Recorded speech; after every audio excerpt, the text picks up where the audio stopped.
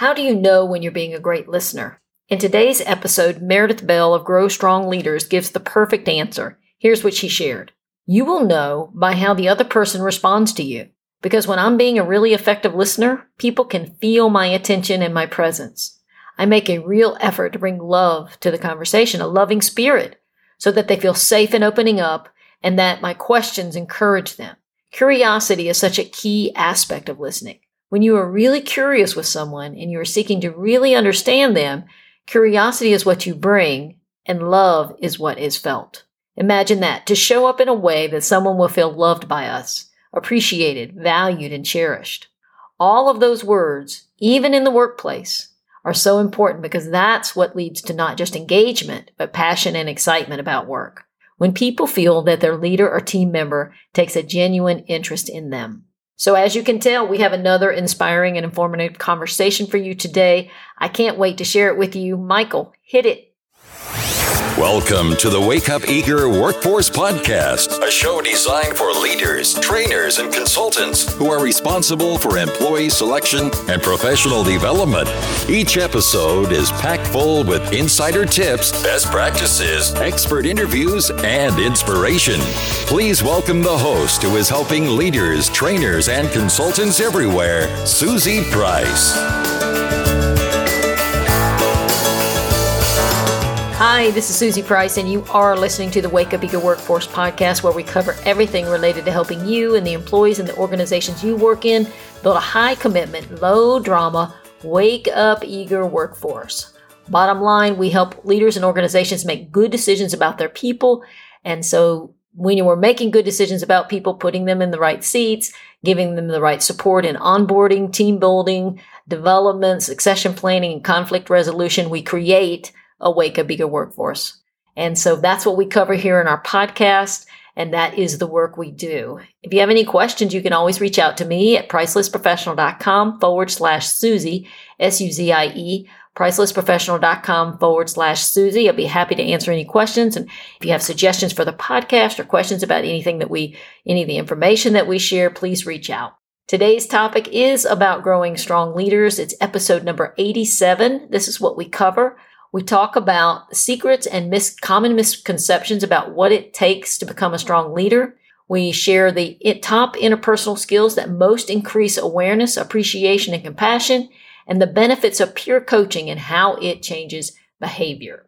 I have a great discussion today with Meredith Bell. She is the co-founder and president of Grow Strong Leaders. Her company publishes software tools and books that help people build strong relationships at work and at home.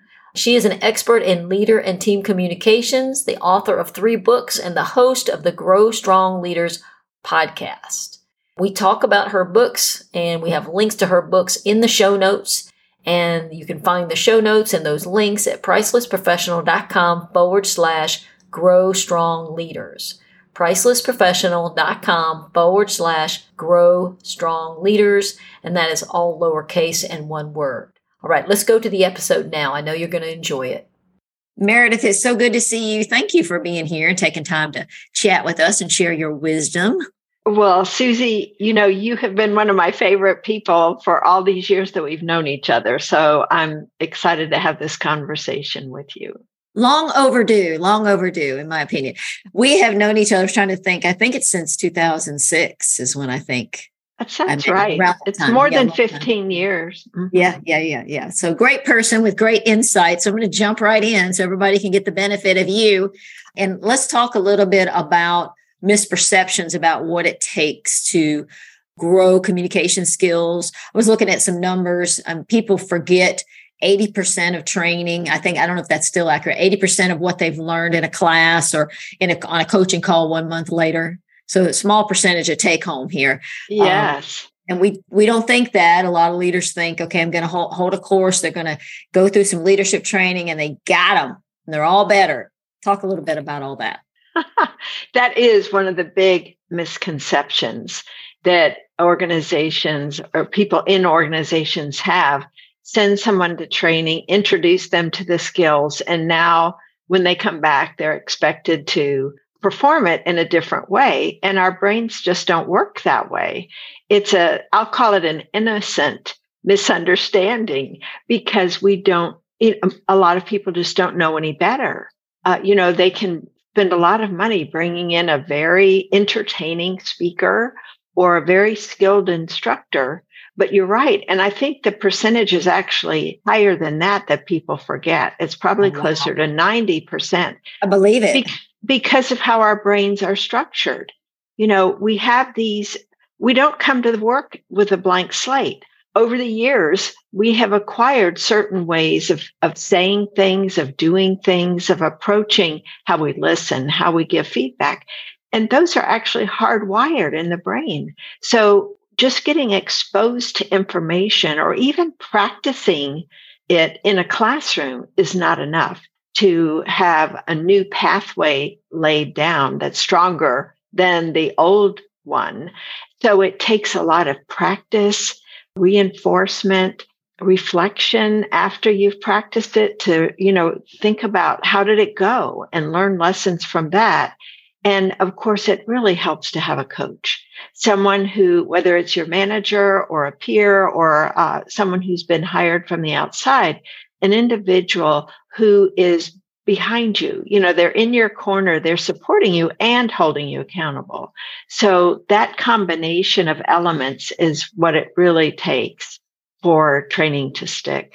So this perception of, okay, I've had this leadership course, it was really good, everybody liked it, is a good thing, but it doesn't really, bring it home in any way. Right. It's not enough. It's not enough. And do you think it's with all skills, or do you think it's more particularly through communication and leadership because of the hard wiring? What do you think? I think it's all skills in a way, but maybe harder. Well, here's the thing. When somebody is learning a quote hard skill, like a technical, how to do this, they often have guidance and repetition in that. That's true. See over time. So those same principles simply don't get applied to a lot of leadership courses that are geared to these other kinds of leadership skills. And it's unfortunate because, think of someone doing something on a shop floor or a machinist or electrician. Those kinds of skills, people have to get trained extensively, and they practice and they are supervised, if you will, to make sure they get them right. And those same principles are often not applied to these what are called softer skills. Yes, that is so true. That makes a big difference. Interesting. Yes, so you have materials and programs and things that help make this easier. Because I think the why it doesn't have, one, we're not thinking about it. It's the innocent misunderstanding. And two, it's like, well, how do we do it? We know how to do it with, like, to your point, mechanical stuff. But how do we take that same model and put it over here? What is your answer to that question? Well, there are a combination of pieces that I was mentioning before. There's an expectation set in advance that you're going to be practicing this. You're expected to practice this. We're going to be checking. And it isn't like holding a whip over somebody. It's from the context of supporting you as you're working on this, because we know it isn't something you can change overnight. And so putting in place the expectation that they're going to be using this in specific situations at work, and then checking in with some other person on how they're doing, how it's going, what they have done. So there is that accountability piece. Susie, we all respond well to that, whether it's having a trainer we hire to work with us at the gym, or a walking or running partner, somebody else that cares about how we're doing in this area. Because we're all so busy, it's easy to set that aside and forget about it if we don't have it in the front of our minds. Oh, I'm going to need to be talking to Susie about this next week. I better make sure I apply this. So I think that's a really key part. And like I said, having time to either write down answers to questions like, well, how did it go when I applied this? What happened? And did it turn out the way I hoped it would? And what have I learned that I can do differently and to the ultimate success of applying a new skill? Yes. And, it's setting the expectation is something that gets left out of this puzzle. So having the accountability partner, coach, but prior to that, the expectation and whoever's running the program, particularly the leader of the program or the CEO or whomever, needs to say, we expect this from you. And so that's something that gets left out a lot in a lot of places in the work environment. Mm-hmm. Because once you hear that, I'm expected to follow up. Okay. And it's sometimes we just don't even state what we're thinking just because of busy. Again, I think it's innocent misunderstanding. It just gets missed, or they think they have it. They think it should be obvious. That's the other thing that I hear sometimes. They know it's obvious. I'm like, yeah, maybe not. Yeah, that follow up is just so critical. I can remember years ago, a fellow that really loved one of our programs had been an executive with one of the Fortune 500 companies for many, many years. And he told me when we were talking about this, the need for follow-up, he said, not a single leadership class that I ever attended in my entire career had any follow-up to it. We were just exposed to information and then expected that we would use it, but no one ever checked in to see if we actually did. And when you think about it, it's a waste of money to have people away from the job attending a class, and then there's no follow-up afterwards. I just think it's unfortunate that because they don't get the results they were hoping for. That's right. The key. There's not that return on investment if people aren't having some kind of follow-up activities that they're involved with. Yeah, it's the return on investment. And then in addition to that, the outside of the bottom line is it lets down the participants because we're not really setting them up for success. Yeah. Not showing them the way, us as the facilitators or the leaders or the trainers, showing them the way to make this change. Because it is hard to change interpersonal skills. I think about way back when you were teaching me all of this when I first started with working with you and your company with the software and the surveys and such. We called it Train to Ingrain. And I always thought that was such a good, because it's about you got to help people make new neural pathways, whether you're learning a machine or even harder when you're changing how you've been communicating your whole entire life. Or maybe you don't have to change everything, but there's the habits that we have that are blind spots that they're hard to change because they're part of our strengths, and we overdo them. Mm-hmm. Yes. Exactly. Yes. That's it. So I really enjoyed 2 of your books. I ordered them on Amazon and we will have them in the show notes. One is Connect with Your Team. And the other is Peer Coaching Made Simple. So we're going to talk a little bit about both of those. Connect with Your Team is so clear, as you always are in your communication, very clear in your communication, you and Denny. And you cover 10 interpersonal skills that are most empowering.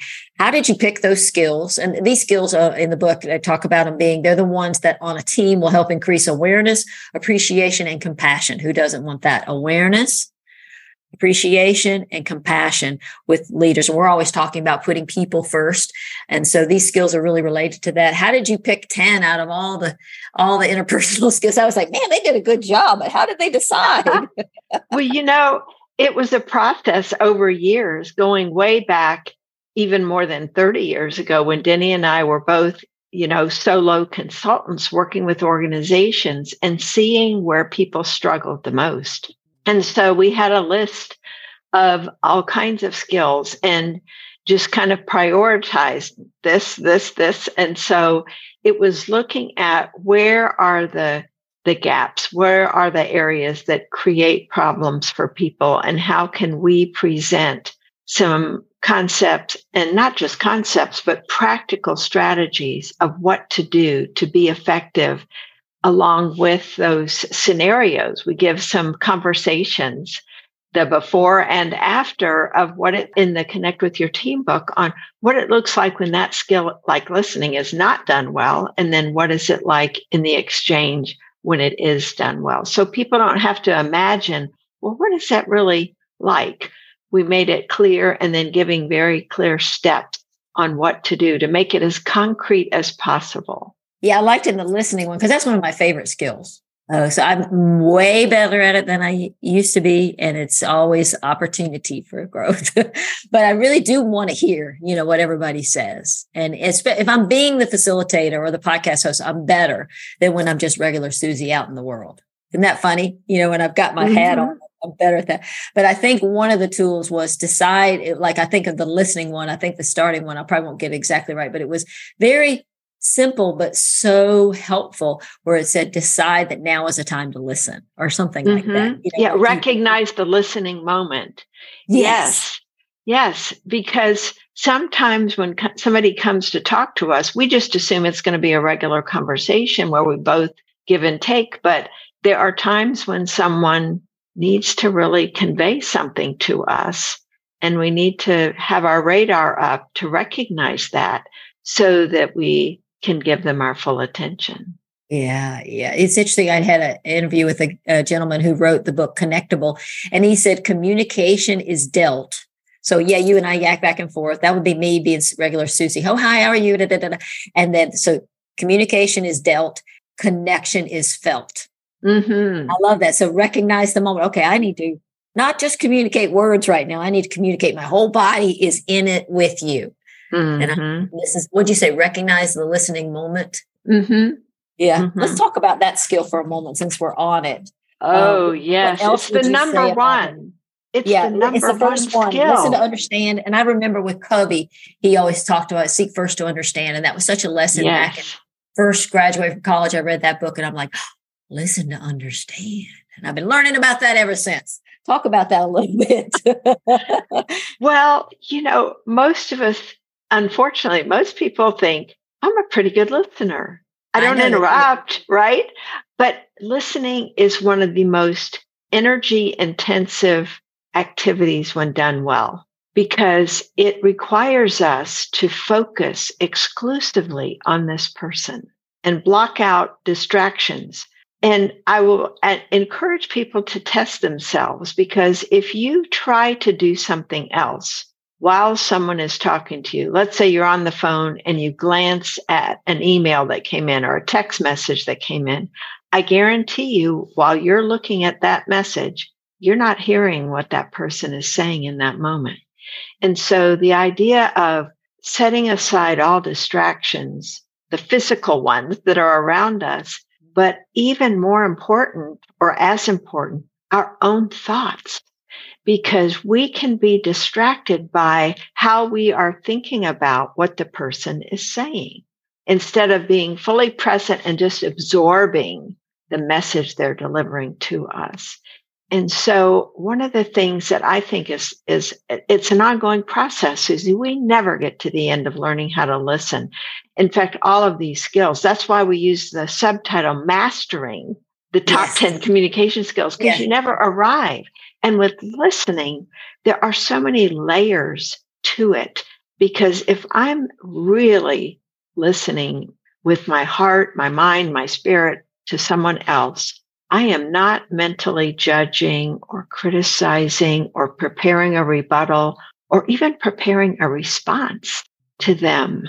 I want to make sure, first and foremost, that I am understanding what it is they're trying to tell me. Because especially if it's someone we have an existing relationship with, we've got all this, sometimes baggage, maybe not negative baggage, luggage. We have previous experiences that influence how we listen to them. Walk in with our suitcases, here's one suitcase, here's another. Yes, that is true. That's a good visual. And so it's this idea of taking a fresh approach and getting them. And why this is so important is it's one of the fastest ways to create trust with another human being, is to have them feel that they are being heard and understood. And that's why I loved Covey's principle of seek first to understand, because when someone feels they have been understood by you, they are going to be much more likely to be open to hearing your perspective, even if it's not in an argument setting, but just another point of view. And so taking the time to pause, ask, all right, this is what I've heard so far. Tell me if I've got it right. as somebody is talking. So listening isn't being passive and just letting somebody go on and on. It is being active and interjecting at different points, kind of summarizing what you've heard, asking them if you've heard them correctly, and giving them an opportunity to clarify if you didn't, because they'll appreciate all those efforts that you're making to get what it is they're trying to tell you. Yeah, that's absolutely wonderful. It's everything. I think every time we talk about listening and people hear about the lesson of listening, we recommit to it. I guess what gets in the way is just busyness and maybe thinking we're already really strong in it and not necessarily being as strong as we think. That's sometimes why a 360 feedback survey could be good, because we think our intention is to really listen. So how do you think somebody will know when they're getting closer to mastery in this skill? What would you say? Oh, how the other person responds to them. Because when I'm being a really effective listener, people feel that. They can feel my attention, my presence. I make a real effort to bring love to the conversation, a loving spirit, so that they feel safe in opening up. And my questions encourage them. Curiosity is such a key aspect of listening. And, one of my favorite authors, Steve Chandler, in one of his books, he talks about being curious with other people. And this sentence that he had in there just leaped out at me because I realized this is what I do. When you are really curious with someone and you are seeking to really understand them, curiosity is what you bring and love is what is felt. Imagine that. So who do I need to be to show up in a way that someone will feel loved by me, appreciated, valued, cherished, all of those words that even in the workplace are so important, because that's what leads to not just engagement, but passion and excitement about work, is when people feel that their leader or a team member takes genuine interest in them. And listening is the way that we do that. And a part of listening is also empathy, where we really try to get in that other person's shoes. And so one of the ways we can detect a listening moment is when we're paying attention to someone's tone of voice. And even if they're not saying, I'm really upset right now, but you can hear it in their voice. Things are not going well. And so we need to slow down and not ignore those signals that we're getting, and give them a chance to talk about what's bothering them, and then be able to reflect back to them, what is that emotion I'm picking up on or the feeling? It sounds like you're really disappointed that you've got to start all over with this project, or, and then you give them the chance to say, yeah, I really am. Or, oh no, it's not so much that as something else. So that connection with them, where we're sensing where they're coming from and their feelings, goes a long way to forming that connection you were talking about. Yes. And we can't ignore, I know some leaders say, well, there's not a lot of room for emotion at the workplace. Well, you better make some room, because it's there. You ever give it a seat at the table, because it's taken over. If not, it'll get bigger and bigger until someone leaves or shuts down, one of the two. So it's really a time saver. Not that you want to put efficiency in it, but it's hard. Everybody's juggling so much. It's like, oh, okay, so now I got to be really calm and Zen-like and listen. And oh my gosh, but if we don't, it's going to blow up some way or another. That's such a good point. You are so right. That this small investment, because it doesn't have to take a lot of time. Doesn't. And I think being honest with someone, if you are in the middle of a deadline, it's okay to say, right, I want to hear what you have to say. Right now, my mind cannot be fully with you because of this that I need to finish. Could you give me 15 minutes, an hour, or whatever? And then let's circle back. I think that's important, rather than pretending to be with somebody and your mind is still over like, here. Okay, I'm over here with this phone call I get ready to have or something. Yeah.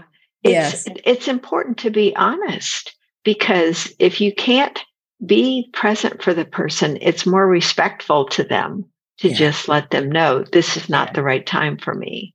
So I think some of it is the worry about efficiency and a lot on our plates. But I think there's another flip side that maybe is the same as the other big half, which is I'm uncomfortable with it.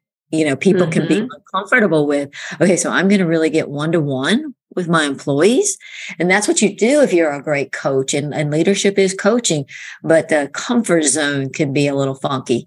Do you notice that? And how do people kind of shift out of that? Yes. And well, it goes back to one of the other communication skills in the book around asking questions. If you realize you don't have to be the answer person, solution provider to the person, that they have that inner wisdom they can draw from, and you are actually long-term developing them as a professional by asking them questions that cause them to think and come up with their own solutions. To tell you the truth, Susie, for people who are uncomfortable with asking questions, I think that it kind of goes hand in hand sometimes with being a micromanager and telling people, I need to tell them to do this, and creating dependency. Whereas if we teach people to think for themselves by questions we ask, then they can handle situations, not come to us, and feel okay about making decisions that we probably shouldn't be involved in anyway. And so learning to let go of that by, instead of when somebody says, I don't know what to do about this, and instead of responding, well, you could do A, B, or C, you say, well, what have you thought about so far? Or what options are you considering? So that you toss it back to them and don't make it something that you have to take on. I think that learning to be a good question answer can help a leader relax into this situation and just ask a simple, natural question that emerges based on what the person is saying. Wonderful tip. And when you move from being the I've got to know it all to understanding that you're a facilitator or coach and realize that role, that's exactly what it is. You want them to find their answers and ask questions. That certainly is a switch for folks sometimes. So, it is. Great questions in here too. I noticed that in what a really good, easy to read, easy to grab questions that will help people be a great questioner and get comfortable with this really quick. And Susie, something else, leaders are sometimes hesitant to admit to someone else, I'm a little uncomfortable in this situation. And if they'll simply admit that, like saying, I'm so used to giving you answers to questions when you come to me.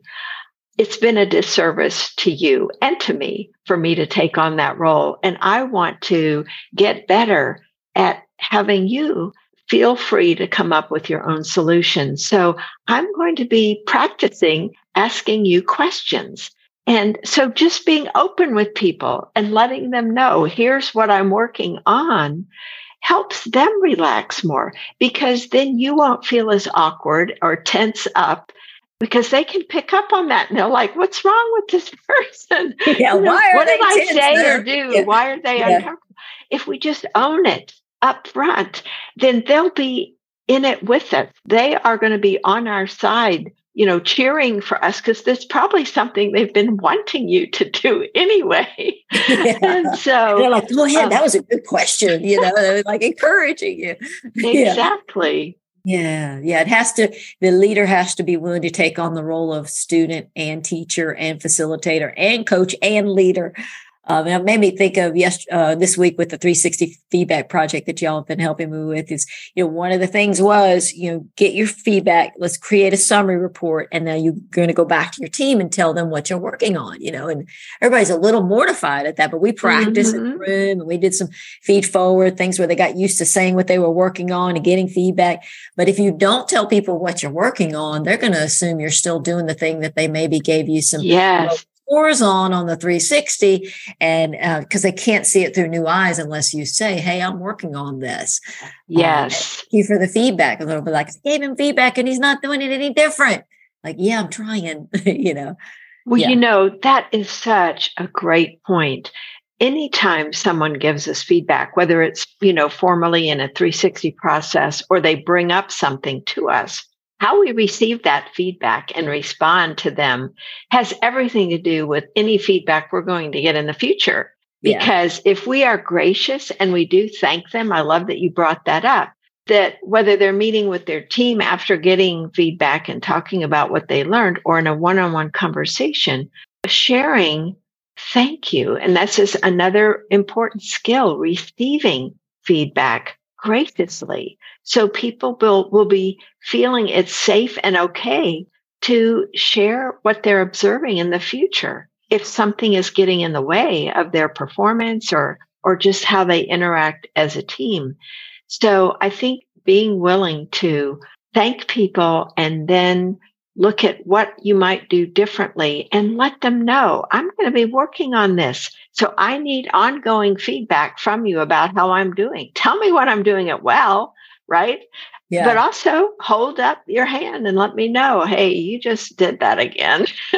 Whether it was interrupting or dominating in a discussion or whatever it might be, these are people that you think of as your supporters, then it has a whole different feel to it than if you think, oh, I've got to really watch out what I'm doing and saying here, I'm being observed. Whereas if we're all in it together, it has a whole different feel to it.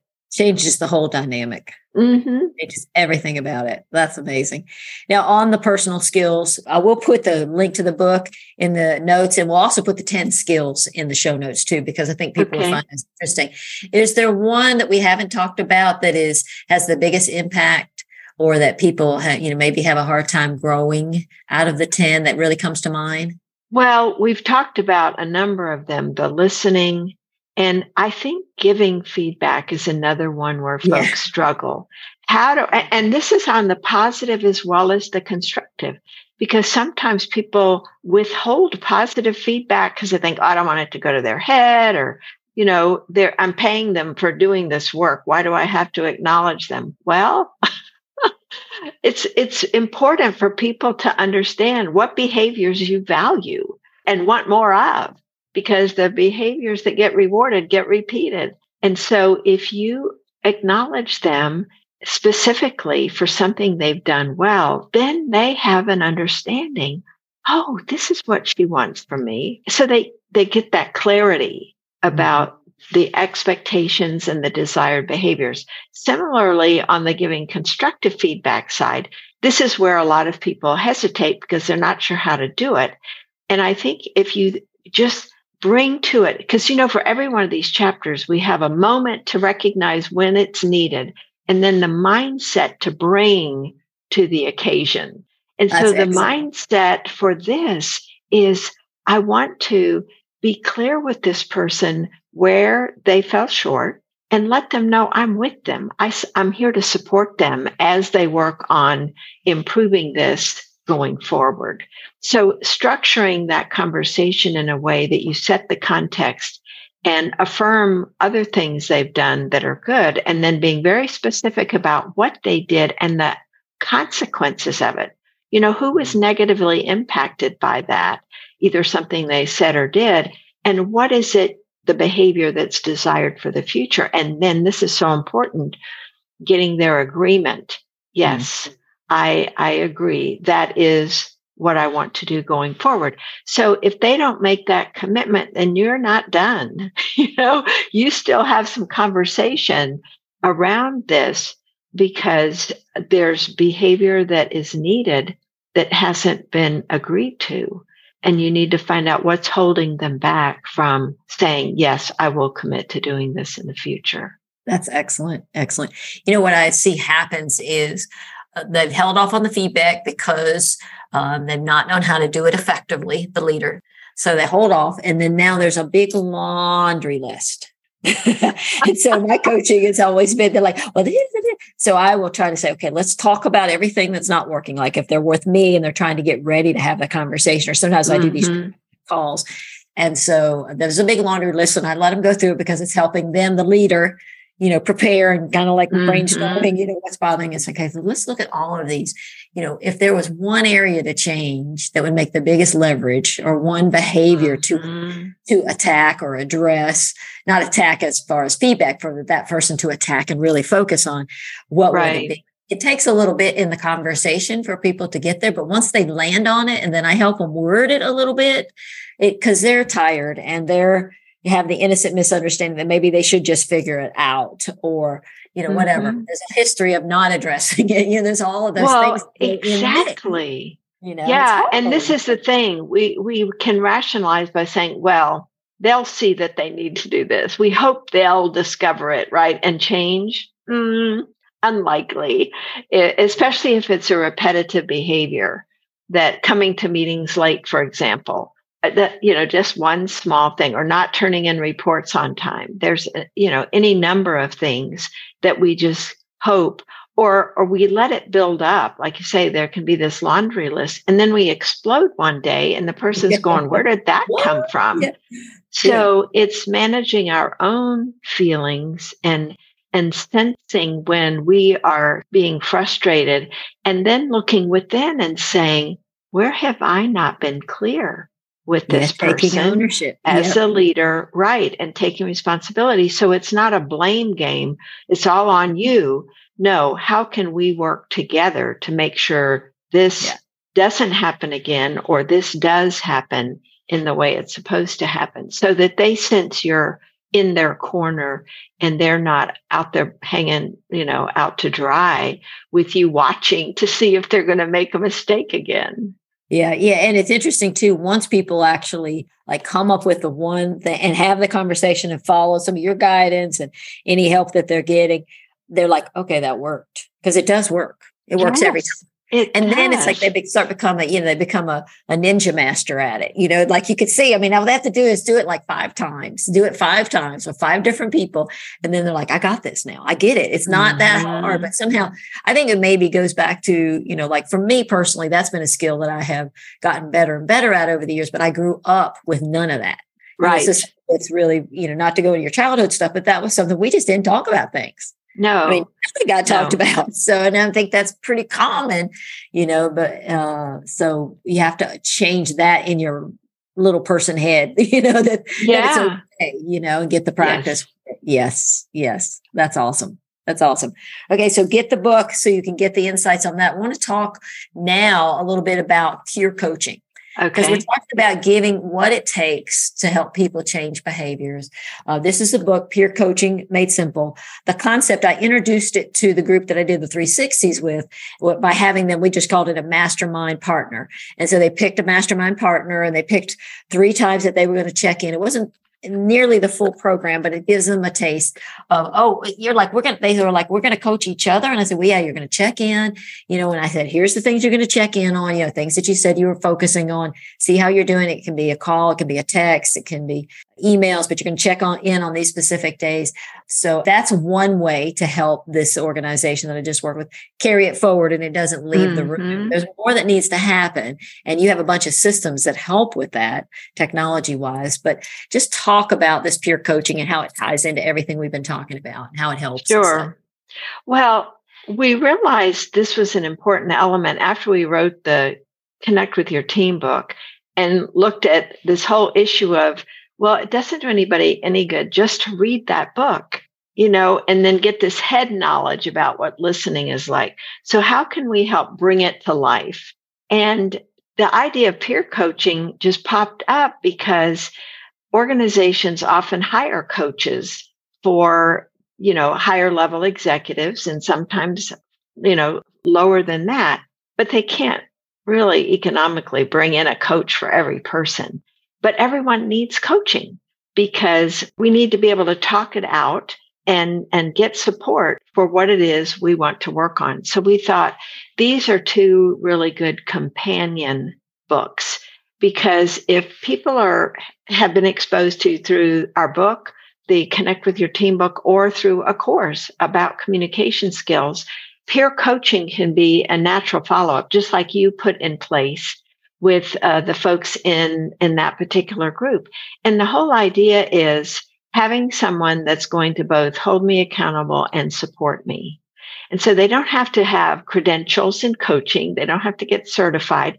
It's just they need to care about that other person's success and how they're doing. So yes, we have a kind of formalized it, but it can be as unstructured as you want. It just needs to be some kind of structure in place where there are two people, or you could have three. It's flexible how you want to set up this idea, but coaching partners simplifies the scheduling. And so you agree on a time. It could be weekly. It could be every other week. It could be as short as 5 or 10 minutes. It doesn't have to be this one more thing to put on my calendar, onerous task, right? So when they do that, the simple structure is, what have you been working on, which we know from our previous commitment, but if we're doing it for the first time, which of these skills do you want to work on the most? And what aspect of this skill are you going to really be practicing this week or these next 2 weeks? So you share what that is and agree to it. And then when you get together the next time, you're sharing, how did it go? Give me some examples of when you practiced it and what kind of result did you get? What kind of feedback or reaction did you get from other people? What did you learn from that? And what would you change? Do you want to keep practicing that over the next week or two, or are you wanting to switch to a different aspect, let's say, of listening? So it's checking in, getting support, and the other person can share ideas if they feel like it's appropriate, or if they work closely with the person and they've observed them, they can give them some additional feedback or ideas. So it depends where they're partnering up from, if they're coworkers versus from different department or different areas. But the whole idea is continue working, building that trust over time so that it really have fun with it as you're working on a skill. It's not something to dread. It's something to look forward to know, gosh, this other person is really interested in how I'm doing. And it just makes such a difference in the commitment to practicing the skill over time. And I was just making a little list, like, okay, there's so many benefits to this, like just off the top of my head, what you just said about build trust. So, we build trust one-to-one. We don't build it all collectively as a team. We build it here. I build it with you, then I build it with Danny, and I build it with Paul. And then if we all work together, we'd have some greater trust, but it's one-to-one built. So you're building trust between people in your company. You're having fun around training, which you said with the development. It's like, okay, this is not a heavy-handed, I got to work on it. It lightens it up. I was thinking about the Gallup organization. One of the things is I have a best friend at work, is somebody who's committed and engaged to the work. And maybe you don't become best friends, but you have this dynamic of trust and that somebody cares about me. I mean, the job description for a peer coach is you care about the person and you want to help them improve. I mean, that's a really good job description. And so there's a dynamic there that looks a little like having a good friend at work, which is Gallup said if you had that, you're more likely to stay in the role and stay with the company. And then something we hadn't talked about, but what is teaching the peer coach, and you're coaching each other, so you get to take turns, is you're getting comfortable with being a facilitator. Yes. High five on that. Yes. Exactly. Yes. The more you work with a peer coach, the more you are building up your coaching skills that then you can use with the other people on your team. And that is such a powerful benefit. Because coaching, you mentioned this earlier, Susie, coaching is a really key element of being an effective leader these days. It always has been, but it's even more important now because the younger workers want opportunities to grow and expand and develop. And if they don't sense that from their manager, they're not going to stick around. So I love that you brought each of those up. I think that's just so important. And, I'll add one other thing that adds to it being fun and something people look forward to is if they can choose their own peer coach, so that if they get assigned, what you want to do if you're going to set up peer coaches, you want to reduce the amount of potential friction or resistance. And one way to do that is give people the freedom to say, I pick you, Susie, for my peer coach. You want to be my peer coach? So that you are allowing people that freedom as opposed to saying, you two are going to be together and you two are going to be. Yeah. If it's a group that's been working together, say a class of leaders that have gone through a program for a year, that's probably not that big of a deal. They all know each other. Right. But if you're just introducing this as a new thing, the more you can let people choose, even the participants up front. Who wants to participate in something like this? Get the people that are always raising their hands saying, pick me, because they'll be your most enthusiastic participants and then champions of the process to other people in the organization. Yes. Yeah. Some of the leaders that we were working with said, they shouldn't pick their own mastermind partner or peer partner, because they'll just they won't tell each other anything they need to hear. And I just let it sit for a little bit. And I said, well, the best partner is somebody they'll meet with, and then I just left it at that. And then the comeback was, okay, if you want them to just pick their own partner, that'll work. But, there is a fear, like they're not going to do anything, Yeah. But you just got to just trust the process. Now, talk a little bit about, you actually have a technology that helps facilitate this. And so would you mind sharing a little bit about that? Well, we have actually 2 new programs in the works. And so our brand is Grow Strong Leaders. So our products are GSL. So we have GSL 360, the assessment tool that you were using. Which I use we also have, and love. Thank you. Based on 30 years, I'll just plug it because it's excellent. Based on 30 years or 1 year of product resource from consultants who are in the world and needed to have a tool. And It's anybody who's ever used it over the years has loved it. And now you've got this new updated version of it, which I just used, and it was excellent. So keep going. But I just want to make sure that people know the history behind it. Thank you. You've got good survey items. They meet the standards that you want. That's going to allow people to get good feedback. And the way it's set up is great. And you can customize it. It's excellent.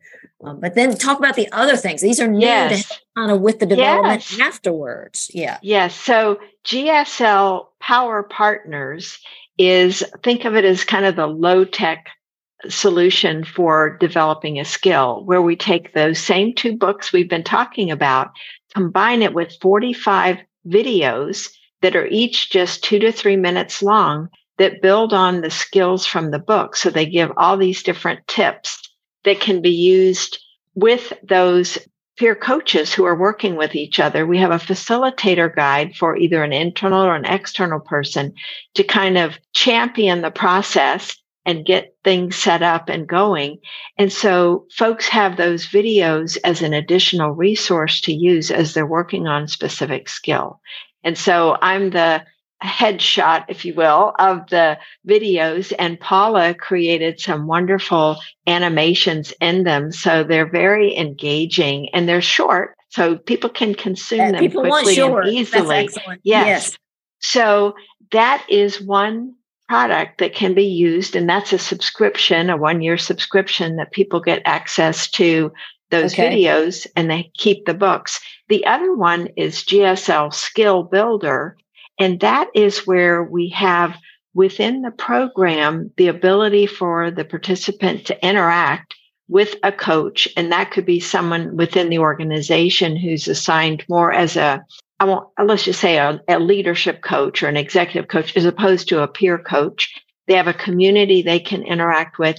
And we have those same 45 videos, but also videos and resources around character strengths.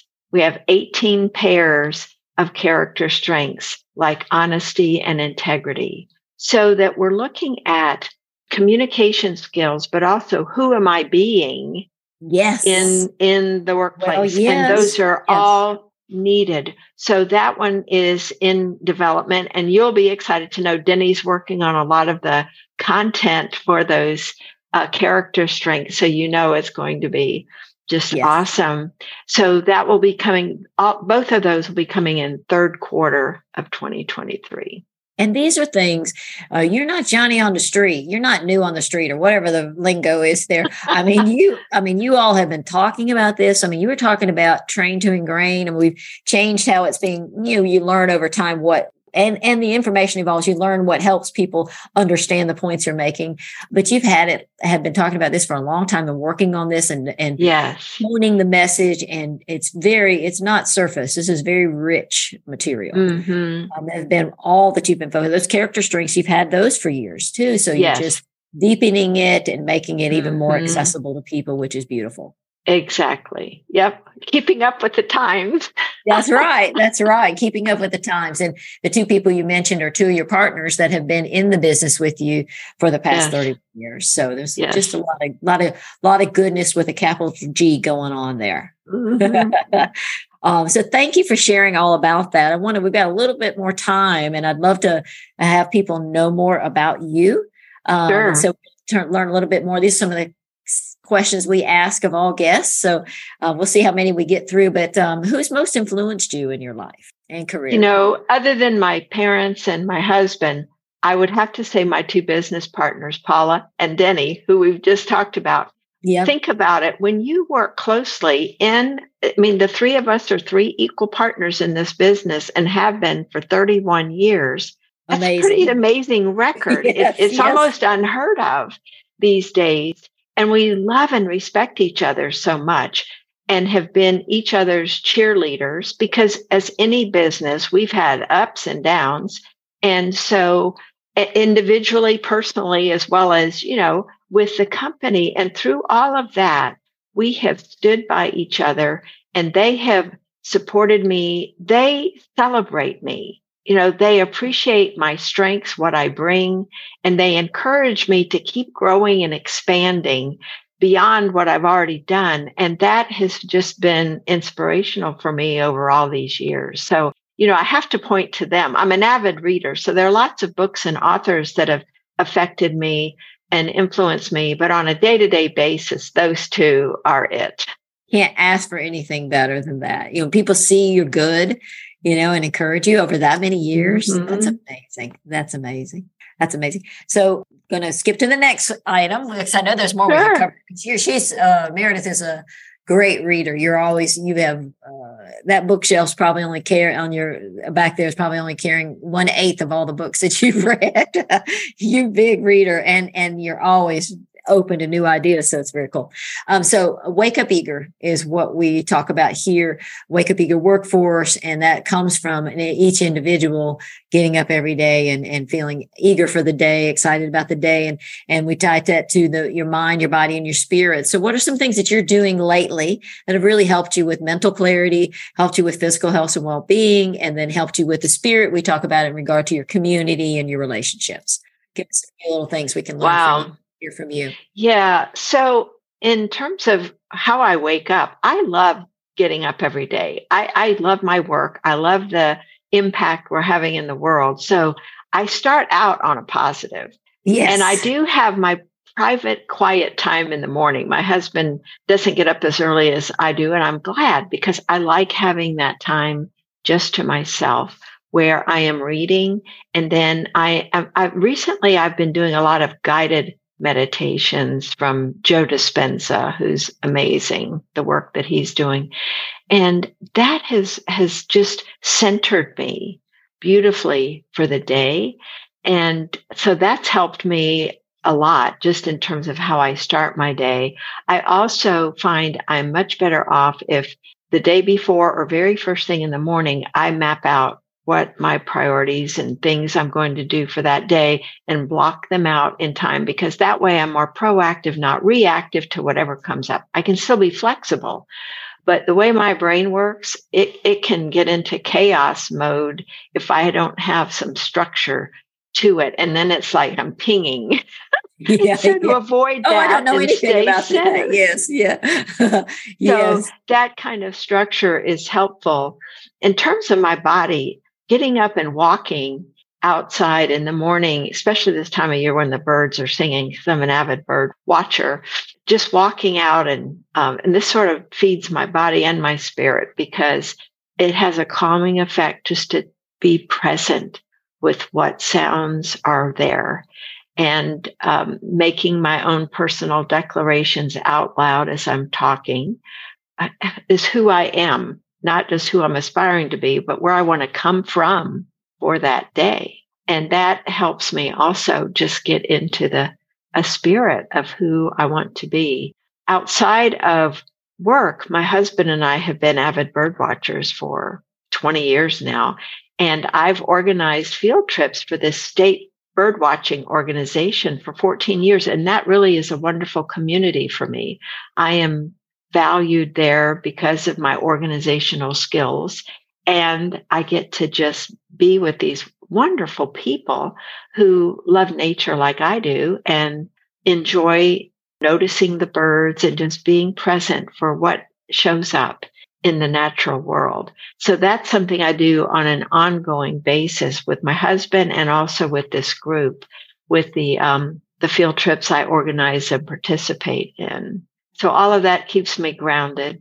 Yeah, it seems like it would be a good balance too, because so many heady things, heady meaning thinking things and technology, and then now you're nature with people, but all on a subject. And what's the official word? It's ornithology. Ornithology. So that's the study of birds. Yeah, the group I'm with in Virginia is the Virginia Society of Ornithology. That's the term they used back in the early 1900s when this group first formed. It was Society of such and such. So that was the term. But I keep it simple and say people who enjoy the birds. Yeah, I know, but I like the technical word too, because you don't hear that word very often. You read it. And yeah, I knew it was about birding. It's a tongue twister. It's a tongue twister. So what advice would you give your younger self? There are a few things. One is lighten up and don't take yourself so seriously. Because there are times when I will just get so intense with something.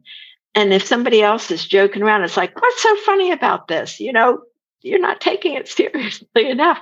And the truth is, it should all be fun. There should be ways of having fun in anything that we're doing. And so that's an important piece. Another one is, you know what? You're good enough just as you are. You don't have to prove yourself. So don't force it. Don't, allow things. Let it come. To happen. Yeah. And the other would be your thoughts and your feelings are what shape how you see the world. So if you want to see the world and experience it differently, and that includes each person you interact with, look at the thoughts and feelings you're holding, and that will allow you to affect your inner world and your outer world. Yes. I think that's probably the most important one that took me a long time to learn. Yes. Beautiful. Beautiful. You show it up so well. How about last two questions? If you could put a billboard anywhere for the world to see, or whoever you want to see it, where would you put it and what would it say? Well, I would put it wherever people drive. And, people are going fast when they go by billboards. So it'd be very short. Yeah. Love more, judge less. Oh, perfect. Yes. Yes, that's memorable. If we could only do that. And for ourselves as well. Judge ourselves less and love ourselves more, because the inner critic is just, going and doesn't take time off. Doesn't take time unless we say, go have a seat now, please. Yes. Yes, you are not. And that's what's so important about what you were saying about in the mornings, having a morning routine or quiet time, because when you do that, it's easier to love more and judge less. And when you set up your day and you know what your priorities are and all that, you don't wake up overwhelmed. If you are, then if you're feeling that, then that's time to, because we will get into the love less and judge more, because we don't mean to. It's innocent. I love how you started it with the innocent thing. It's done innocently. No, there's no judgment about it. We all can do it. Yeah. But we gotta create the atmosphere within ourselves in order to have that be dominant. And over a while, it will become more dominant, but it's never done. Like you said, with the listening, we're never finished. Can't get it wrong because you're never done, Exactly. Always, I love that. Love more, judge less. And so closing advice, last bits of wisdom about team connecting, these communication skills. We've covered a lot in a short period of time. That's because you're so eloquent and clear in your conversation. But out of all that we've talked about, what do you want people to remember or think about as we go forward? this is so important. Every person wants to feel that they matter, every one of us. And so I think the greatest gift we can give to each other is to use these skills that we've been talking about, especially listening, to be fully present with someone else and communicate to them through your body language, through your words, your listening, your caring, that they matter, that what they're saying matters, that who they are as a person matters.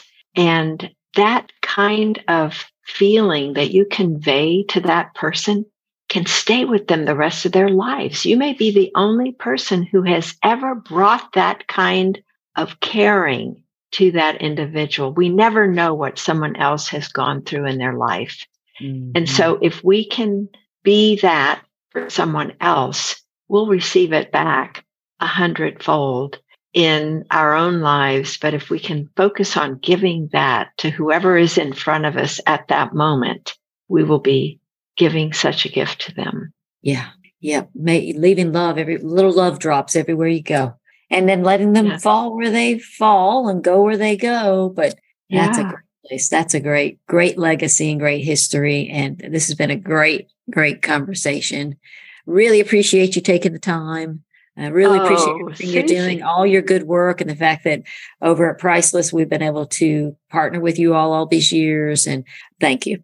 Well, thank you. I've loved our conversation, and I love who you are being in the world. You're a real gift to the world and to me. Thank you. Oh, thank you. Thank you so much. So I hope you enjoyed my conversation with Meredith. We go back a long way. I've known her for at least 18 years. She continues to inspire me and help us in our business with our feedback, 360 feedback, and other tools and services that we use and work through with them. And the way to get the show notes, what we covered today, to get links on how to contact Meredith and to get links to the books that we talked about, is to go to pricelessprofessional.com/grow strong leaders. pricelessprofessional.com/grow strong leaders. Now, I wonder, while you were on this conversation, had you heard about peer coaching before? It's something that has so many benefits, as we talked about. And I just want to summarize them because I kind of want to have you keep that in mind and not lose the benefit of how you could easily implement peer coaching within your organization. The benefits is everybody can get feedback and get coaching support. It creates an accountability and support partner for people.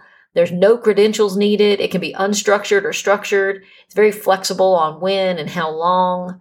Overall, it helps build skills while building work relationships, and it's something that people are willing to do because it's fun, and it helps people hold themselves accountable, helps people connect, helps people learn and grow. As we know, we can't just read a book or attend a class. 80% of what we learn in a class, we forget in a week.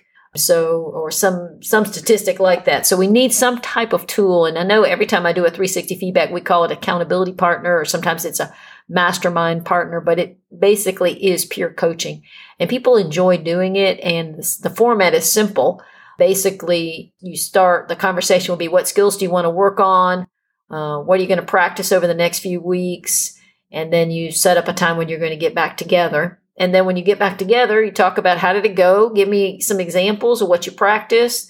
What kind of feedback did you get? Do you want to keep practicing that? Or do you want to switch to a different aspect? I mean, it's very simple. Could be 10 minutes, could be 30 minutes, could be do over coffee, but don't lose the benefit of peer coaching. The bottom line is it allows people to check in, get support, and share ideas.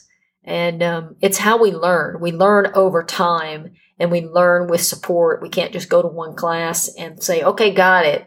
We need to continually revisit. And if we can slot some time to connect with somebody we trust, to have those conversations, then we're going to be helping people grow. And that's the whole focus of Meredith and her partner's business, is to grow strong leaders. And peer coaching is a key aspect. She's got some really good coaching support, and you'll see links to her books and things we talked about. One of them is about peer coaching. So the last thing I want to do is just remind you of what we started out with at the start of this podcast, which was about listening. And it's Meredith's great words that I want to leave you with is curiosity is such a key aspect of listening. When you are really curious with someone, you're seeking to really understand them. Curiosity is what you bring, and love is what is felt. So the whole sentence or section of a couple of sentences there I love, but I love the last piece. Curiosity is what you bring, and love is what is felt. So let's all be curious today. Let's be interested in the person in front of us. Let's put aside the distractions. Let's do some peer coaching. Make sure you check out the show notes at pricelessprofessional.com/grow strong leaders for links to everything. You can also check out our directory at wakeupeagerworkforce.com. You can also leave us a review. I appreciate that if you would. It'll help people find us. It lets us know how we're doing. pricelessprofessional.com/review. If I can help you, give me a shout. pricelessprofessional.com/Susie. Right? Go off and be curious, do some peer coaching, institute it in your organization, and have a Wake Up Eager day. Take care.